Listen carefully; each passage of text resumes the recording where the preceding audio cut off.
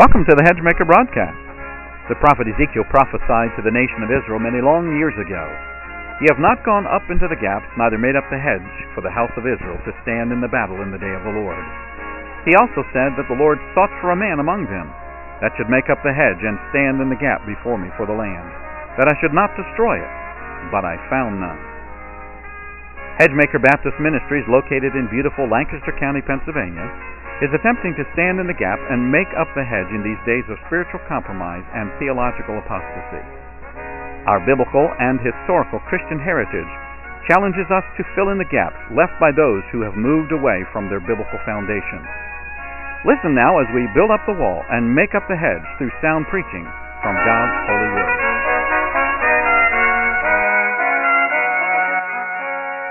Mark chapter number 10. We're in the middle of this story of the Lord dealing with the rich young ruler. We get his title from all three of the gospel accounts. So let's go back and review that part that we preached already and pick up where we left off and make the rest of the message. We're emphasizing, of course, our study through the Gospel of Mark, service and the servant. So the message tonight, either the servant and his money or the servant and his wealth. Maybe you think, well, I don't have any wealth, but I do have some money. So whichever title you prefer. The story begins back in verse 17. Mark 10, verse 17. When he was gone forth into the way, there came one running and kneeled to him. So this young man was eager to find out the answer to his question. His question, Good Master, what shall I do that I may inherit eternal life? So the first question or problem was the problem of eternal life. And Jesus said unto him, Why callest thou me good? There's none good but one, that is God. That's an emphasis of the deity of Christ. You have to believe in the deity of Christ in order to be saved. Thou knowest the commandments. And he lists about 6 of them. They are the social commandments, not the first ones have to do with God. This has to do with our relationship to others. Do not commit adultery. Do not kill, do not steal, do not bear false witness, defraud not, honor thy father and thy mother. And he answered and said unto him, Master, all these have I observed from my youth. Well, we know from the scriptures that we're all violators of the commandments. So, in a way, this young man's statement, I've kept all these, observed all these from my youth, was not correct, because he would be a sinner like the rest of us. Then, now he was no doubt what we would refer to as a good person. The Bible says there's none good, no, not one, because we're all sinners. Then Jesus, beholding him, loved him, and said unto him, One thing thou lackest. Go thy way, sell whatsoever thou hast, and give to the poor, and thou shalt have treasure in heaven. And come, take up the cross, and follow me. And he was sad at that saying, and went away grieved, for he had great possession.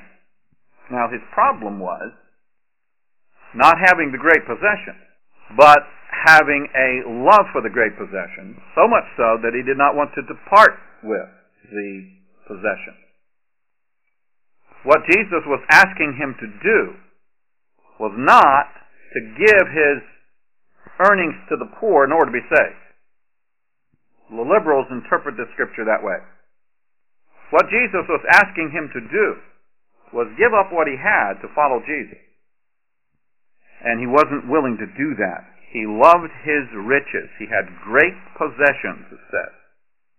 And he was grieved or sad at the saying, and he went away grieved in his heart because he wasn't willing to give up all that he had to follow Christ. So he went away without Christ. He went away without eternal life. Now that was his first problem. Now, I don't know whether Jesus stood there and watched him depart. One of the commentaries I was reading said that Jesus did that, and I couldn't find that in the text, either in Matthew, Mark, or Luke, that Jesus stood there, but we can imagine he may have done that. Here was a man who had lots of potential. He was young, he was rich, he was eager to follow the Lord, has enthusiasm because he came running. So possibly the Lord did. stand there and watch him depart for a while. And the Lord himself, perhaps, being grieved over this man's unwillingness to follow the Lord. But Jesus used that to teach his disciples, particularly, a lesson about wealth. That's what we want to look at tonight, verses 23 and following. And Jesus looked round about and saith unto his disciples, How hardly, that means difficult, shall they that have riches enter into the kingdom of God? And the disciples were astonished at his word. But Jesus answered again, and saith unto them, Children, how hard is it for them that trust in riches to enter into the kingdom of God? It is easier for a camel to go through the eye of a needle than for a rich man to enter into the kingdom of God. And they were astonished out of measure, saying among themselves, Who then can be saved? And Jesus, looking upon them, saith, With men it is impossible, but not with God. For with God all things are possible. Jesus is teaching a lesson on wealth. Of course, he's taking off from this earlier story about the young man's lack of eternal life. And so the question the disciples did ask, who then can be saved? I want to ask a question to start with as an introduction. Who are the rich? Jesus says that it is easier for the rich man, harder rather, to enter into the kingdom of God than it is for the camel to go through the eye of the needle. Those that trust in riches. And, we have the tendency to say, well, that's not me. I'm not wealthy. I'm not rich. So who are the wealthy? Well, from the text and from other things, I think we can get some other texts. We can get some ideas. What Jesus was asking this man to do was to forsake what he loved. So the rich man can be defined as those who are not willing to forsake all to follow Christ. It doesn't really have to do with how much money you have or how much wealth you have. The principles that Jesus is teaching can apply to all who are not willing to forsake. In fact, Jesus asks us to forsake all, doesn't he? That's pretty tough language, isn't it? He told the rich man, if you read Matthew's account, Matthew 19:21, Go and sell that thou hast, and give to the poor, and thou shalt have treasure in heaven, and come and follow me. And in that same chapter, as Jesus is teaching this lesson, as we're reading it in Mark, he explains it this way in Matthew 19:29. And everyone that hath forsaken houses, or brethren, or sisters, or father, or mother, or wife, or children, or lands for my name's sake, shall receive 100-fold, and shall inherit everlasting life. Well, we know from the rest of Scripture that you don't forsake things in order to be saved, right? That's not the point of salvation. The point of salvation is whosoever believeth in the Lord. It's always the criterion for salvation is always belief. But Jesus is saying if you're not willing to forsake the things that would keep you from Jesus, you're not going to be saved. So, a rich man, a wealthy man, in the world's eyes, would be, and for purposes of preaching tonight, would be anyone not willing to forsake all to follow Jesus. Also, Jesus said in Matthew 6 and verse 21, you're familiar with the verse, For where your treasure is, there will your heart be also. Now our text does not say that this rich man treasured these things. It says he had great possessions. But Jesus did say in verse number 21 of our text in Mark 10, if you go your way and you sell what you have and you give to the poor, he said, thou shalt have treasure in heaven. Where was this man's treasure? On earth. So who's the wealthy man? Who's the rich man? The man who treasures things to himself. That's what riches are. Treasures things to himself. We're bringing it down to our level, aren't we? Oh, well, the wealthy man, rich man, we don't have to worry about that. We don't have great riches. We don't have any problems with that. But if we define riches or wealth like this, not willing to forsake all to follow Christ, treasuring things to yourself. And then Jesus also taught that we ought to give, well, it's actually more the Apostle Paul teaching this, we ought to give toward others. That's what Jesus is asking this man to do, sell what he has and give to the poor. Let's take a look at some of these passages. 1 Corinthians 10:33. 1 Corinthians 10:33. The Apostle Paul writing to the Corinthians. 1 Corinthians 10:33. Even as I please all men in all things, this is Paul's testimony, not seeking mine own profit, but the profit of many, that they may be saved. The rich man, the wealthy man, seeks his own profit. So let's define the rich man as one who is not willing to profit others. Not willing to profit others. And then look at 2 Corinthians 8:9. 2 Corinthians 8:9. For we know the grace of our Lord Jesus Christ, that though he was rich, yet for your sakes he became poor, that ye through his poverty might be rich. We have the example of the Lord Jesus Christ. And then one more text of the writings of Paul, Ephesians 4:28. Ephesians 4:28. Let him that stole steal the more, but rather let him labor, working with his hands the thing which is good. Why? That he may have to give to him that needeth. That's why we labor. That he may have to give to him that needeth. So I'm defining the rich man in these three ways. One who's not willing to forsake all to follow Christ. One who is treasuring things, money, whatever, to himself. And one who is not willing to profit others. That's what the rich man does. Now what I want to do in this message tonight is give you 3 or 4, I guess we'll call them 4, problem areas. And then as we look at those problem areas, if you want to outline that, that would be Roman numeral 1, 2, and 3, and 4. And then I'll give you some dangers within each of those categories. So, first of all, there is the material problem. The material problem. From our text, Mark chapter 10 and verse number 24, well, verse 23 says, Jesus says, how hardly shall they that have riches enter into the kingdom of God. And the disciples were astonished at his word, but Jesus answereth again and saith unto them, Children, how hard is it for them that trust in riches to enter into the kingdom of God? The rich man tends to trust in his riches. That's the first problem, the material problem. The rich man tends to trust in his riches.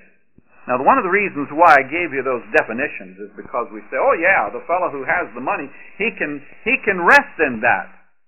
Well, yes, but those who do not have money, but who have the attitude of a rich man, not willing to forsake all to follow Christ, treasuring up things to themselves, not willing to profit others, that's the attitude of the rich man.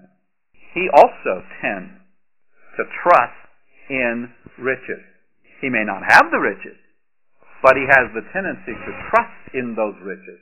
The money and the things that money purchases. Now, what are some of those dangers? We'll call them material dangers. So these would be subpoints under the first problem area, the material area. Rich men tend to trust in riches. The first danger under that is that wealth attaches us to the world. Wealth attaches us to the world. A man tends to trust in the world and his riches when he has it, or if he's trusting in it when he doesn't have it. Either way, you don't have to be rich to have this danger. Because the things that money can do and the things that money can buy help to make him comfortable. When you look at the difference between what we would classify as a comfortable home and one without. We call them amenities. If you go on a trip, you're looking for amenities. What do we classify? What do we think is comfortable? Wealth makes us feel comfortable. We can buy things if we're not comfortable. We can please our taste. In fact, if we say, well, okay, I have a table, but I don't like that table, and so I'm going to, either sell it or get rid of that table and go buy another one. It can stir our ego. We can have big houses or big this or that or possess something or another, and I don't know if you're like me, we fellas have the tendency to like our toys. And we get a new toy, we get all excited about it. I don't know what you girls get excited about, but it's money and the things it can buy tends to stir our ego. It can also expand our experiences. And those things may not necessarily be bad in themselves, but there's attachment placed on those things of the world and the things of the world. They have the tendency to challenge our mental pursuits and stimulate our flesh, stretch our self-imagination, and some of those things can end up attaching us to the world. That's one of the dangers of wealth. So wealth attaches us to the world. Wealth also brings position, power, and recognition. So of course it feeds that ego. It boosts that ego if you have money. In fact, we have the tendency to look at people with money as heroes. The lives of the rich and famous. And we write books and watch TV programs and whatnot about that. So it brings position and power and recognition. We don't know much about this man. Comparing Matthew, Mark, and Luke, we know he's young, we know he's rich, and we know he's some kind of a ruler. Perhaps his money allowed him to have that position as a ruler. We know that most of the time in our world, to run for politics, you have to have money. I don't want to run for any position anyway, but I wouldn't have any money to run for any position and win. You have to have money to win. So possibly his wealth bought him the position that he had as a ruler. We don't know that for sure, of course, but wealth has that tendency. That's a danger, a material danger. And when we get position and power and recognition, then because we have a human nature, a sinful human nature, we tend to use that power and that recognition, that position, not to serve and please God, but to serve ourselves. Like Ken Collier said, there's only two things on the shelf, pleasing God or pleasing self. Wealth, also another danger, wealth exalts self. The rich man, believe it or not, the rich man tends to hoard, to be selfish with most of his money. This man had great possessions. He could have sold half of what he had and given to the poor. But he didn't want to do anything. He hoarded that for himself. That's what wealth tends to do. So we put our trust in the riches. I have to have those things in case something happens. Again, there's nothing necessarily wrong with all of that in itself. But we need to watch out for these dangers, material dangers of wealth. Let's go to 1 Timothy chapter 6. 1 Timothy chapter 6 and verses 9 and following. But they that will be rich fall into temptation and a snare, and into many foolish and hurtful lusts, which drowned men in destruction and perdition. For the love of money is the root of all evil, which while some coveted after, they have erred from the faith, and pierced themselves through with many sorrows. And then jump ahead to verse 17. Charge them that are rich in this world, that they be not high-minded, nor trust in uncertain riches, but, the idea is, trust in the living God who giveth us richly all things to enjoy. So rich men tend to trust in their riches, and there are material dangers there. Wealth attaches into the world. Wealth brings in position, power, and recognition. Wealth tends to exalt self. Let's move to another arena here. That'd be the spiritual arena. Back in our text, Mark chapter 10, Jesus says in verse 23, how hardly shall they that have riches enter into the kingdom of God. The kingdom of God is a spiritual kingdom. Verse 24, he says, how hard is it for them that trust in riches to enter into the kingdom of God?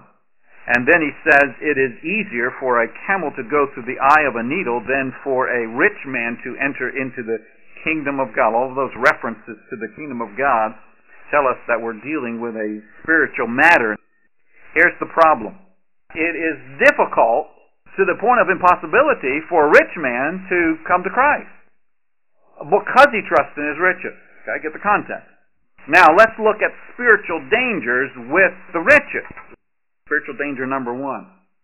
Riches and worldliness choke the Word of God. Mark 4:19. The cares of this world and the deceitfulness of riches and the lusts of other things entering in choke the Word, and it becometh unfruitful. It's in the parable of the soil. This would be the thorny ground soil that chokes out the truth. Riches and worldliness choke the Word of God. Number 2, another spiritual danger. Riches give men a sense of false security. We already talked about trusting in those riches. Luke 12:19 through 20. The rich man that had the barn, or had the full grain, a bumper crop, and decided to tear down the old barns and build the new ones. That's where this context is. He said, I will say to my soul, soul, thou hast much goods laid up for many years. Take thine ease, eat, drink, and be merry. But God said unto him, thou fool, this night thy soul shall be required of thee. Then whose shall those things be which thou hast provided? Riches give men a sense of false security. Jesus talked about trusting in those riches. Don't you do it? I think we all do it. We rest in those riches. I feel more comfortable when I have money in the bank and the bank bills are paid than I do when I don't know if I have enough money this week or this month. Where's my security? In the Lord or in my money? So I think we all tend to do this. And I'm not rich by any means. But riches give men a sense of false security. Riches bring a flood of temptation and snares upon the person. We already read 1 Timothy 6:9, but they that shall be rich fall into temptation and a snare. If you have money, you tend to buy things. That's why I try not to carry money in my pocket. If it's in my pocket, it's going to get spent on things I don't necessarily need. So I keep it in the bank or give it to my wife. She's more disciplined on that. Into many foolish and hurtful lusts, which drown men in destruction and perdition. 1 Timothy 6:9. Number 4. Spiritual danger number 4. Riches cause men to be high-minded. Okay, that means conceited or proud or arrogant, haughty. 1 Timothy 6:17 charges them that are rich in this world that they be not high-minded. Okay, we tend to trust in our riches. And then Proverbs 18:11 also says, the rich man's wealth is his strong city, and a high wall is his own conceit. Spiritual danger number 5. Riches tend to make a man forget God. When the nation of Israel was going into the promised land, and Moses gave them warning in Deuteronomy chapter 8, verses 13 and 14. When thy herds and thy flocks multiply, and thy silver and thy gold is multiplied, and all that thou hast is multiplied, then thine heart be lifted up, and thou forget the Lord thy God. And he goes on. So having things that money can buy tends to cause us to forget God. Spiritual danger number 6. Riches strengthen a man in his wickedness, We've seen that already with 1 Timothy 6:9, the temptations and snares. But Psalm 52:7 says, "Lo, this is the man that made not God his strength, but trusted in the abundance of his riches, and strengthened himself in his wickedness." So riches tend to strengthen a man in his wickedness. Now we have another problem area that's not directly in our text. I'll call it the philosophical area. We talked about the material problem, the spiritual problem, now the philosophical area. Rich men are set on a pedestal by the world. We do it. As Christians, we do it. We look at rich people and we think, wow. Or we look at us wanting to be rich. And wow. It was true in Jewish culture back in Bible days, but true in our culture today. The measure of a man's spiritual standing with the Lord was measured by his wealth. We have it today. People will say of big churches, "Oh, well, they must be doing something right because look how the Lord is blessing." I've been trying to teach you that bigness does not necessarily mean you are blessed of God. The same is true of riches. If a person is rich, has wealth, does not mean that that's because of the blessing of the Lord. It might be because that person is a hard worker and he's gone after legitimately or illegitimately that money. God lets people do that, get rich when they don't follow God. So here's the philosophical dangers. The idea that prosperity, wealth, comfort, having things, prosperity is God's blessing. Another philosophical danger, the belief that a person receives and has because God is blessing him. We have things, we receive things because God. Oh, you look at somebody who gives a testimony of how the Lord provided for their. Oh, God must really love them.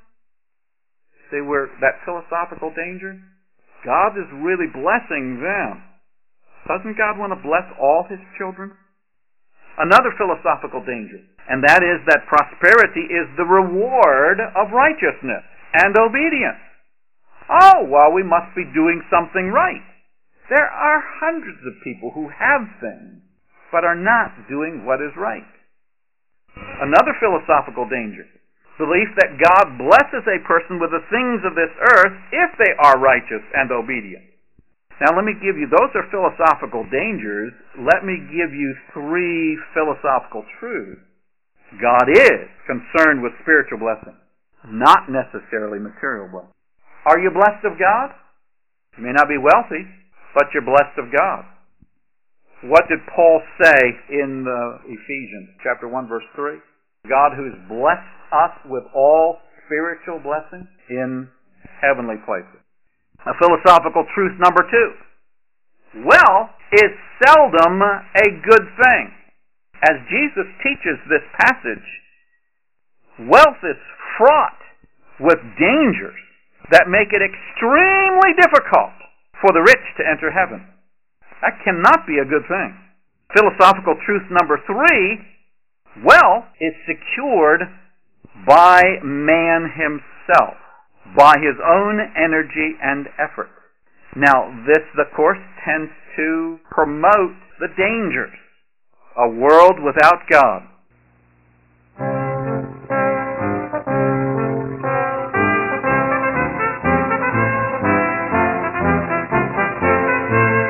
This is Dr. Lee Hennies, and we want to thank you for listening to the Hedgemaker broadcast today. Most of our broadcasts are portions of a sermon that I have preached at church. Hedgemaker Baptist Ministries is the preaching, teaching, and writing ministry for myself. You can visit us on the web at hedgemaker.org. And let's be encouraged to stand in the gap and make up the hedge until Jesus comes again.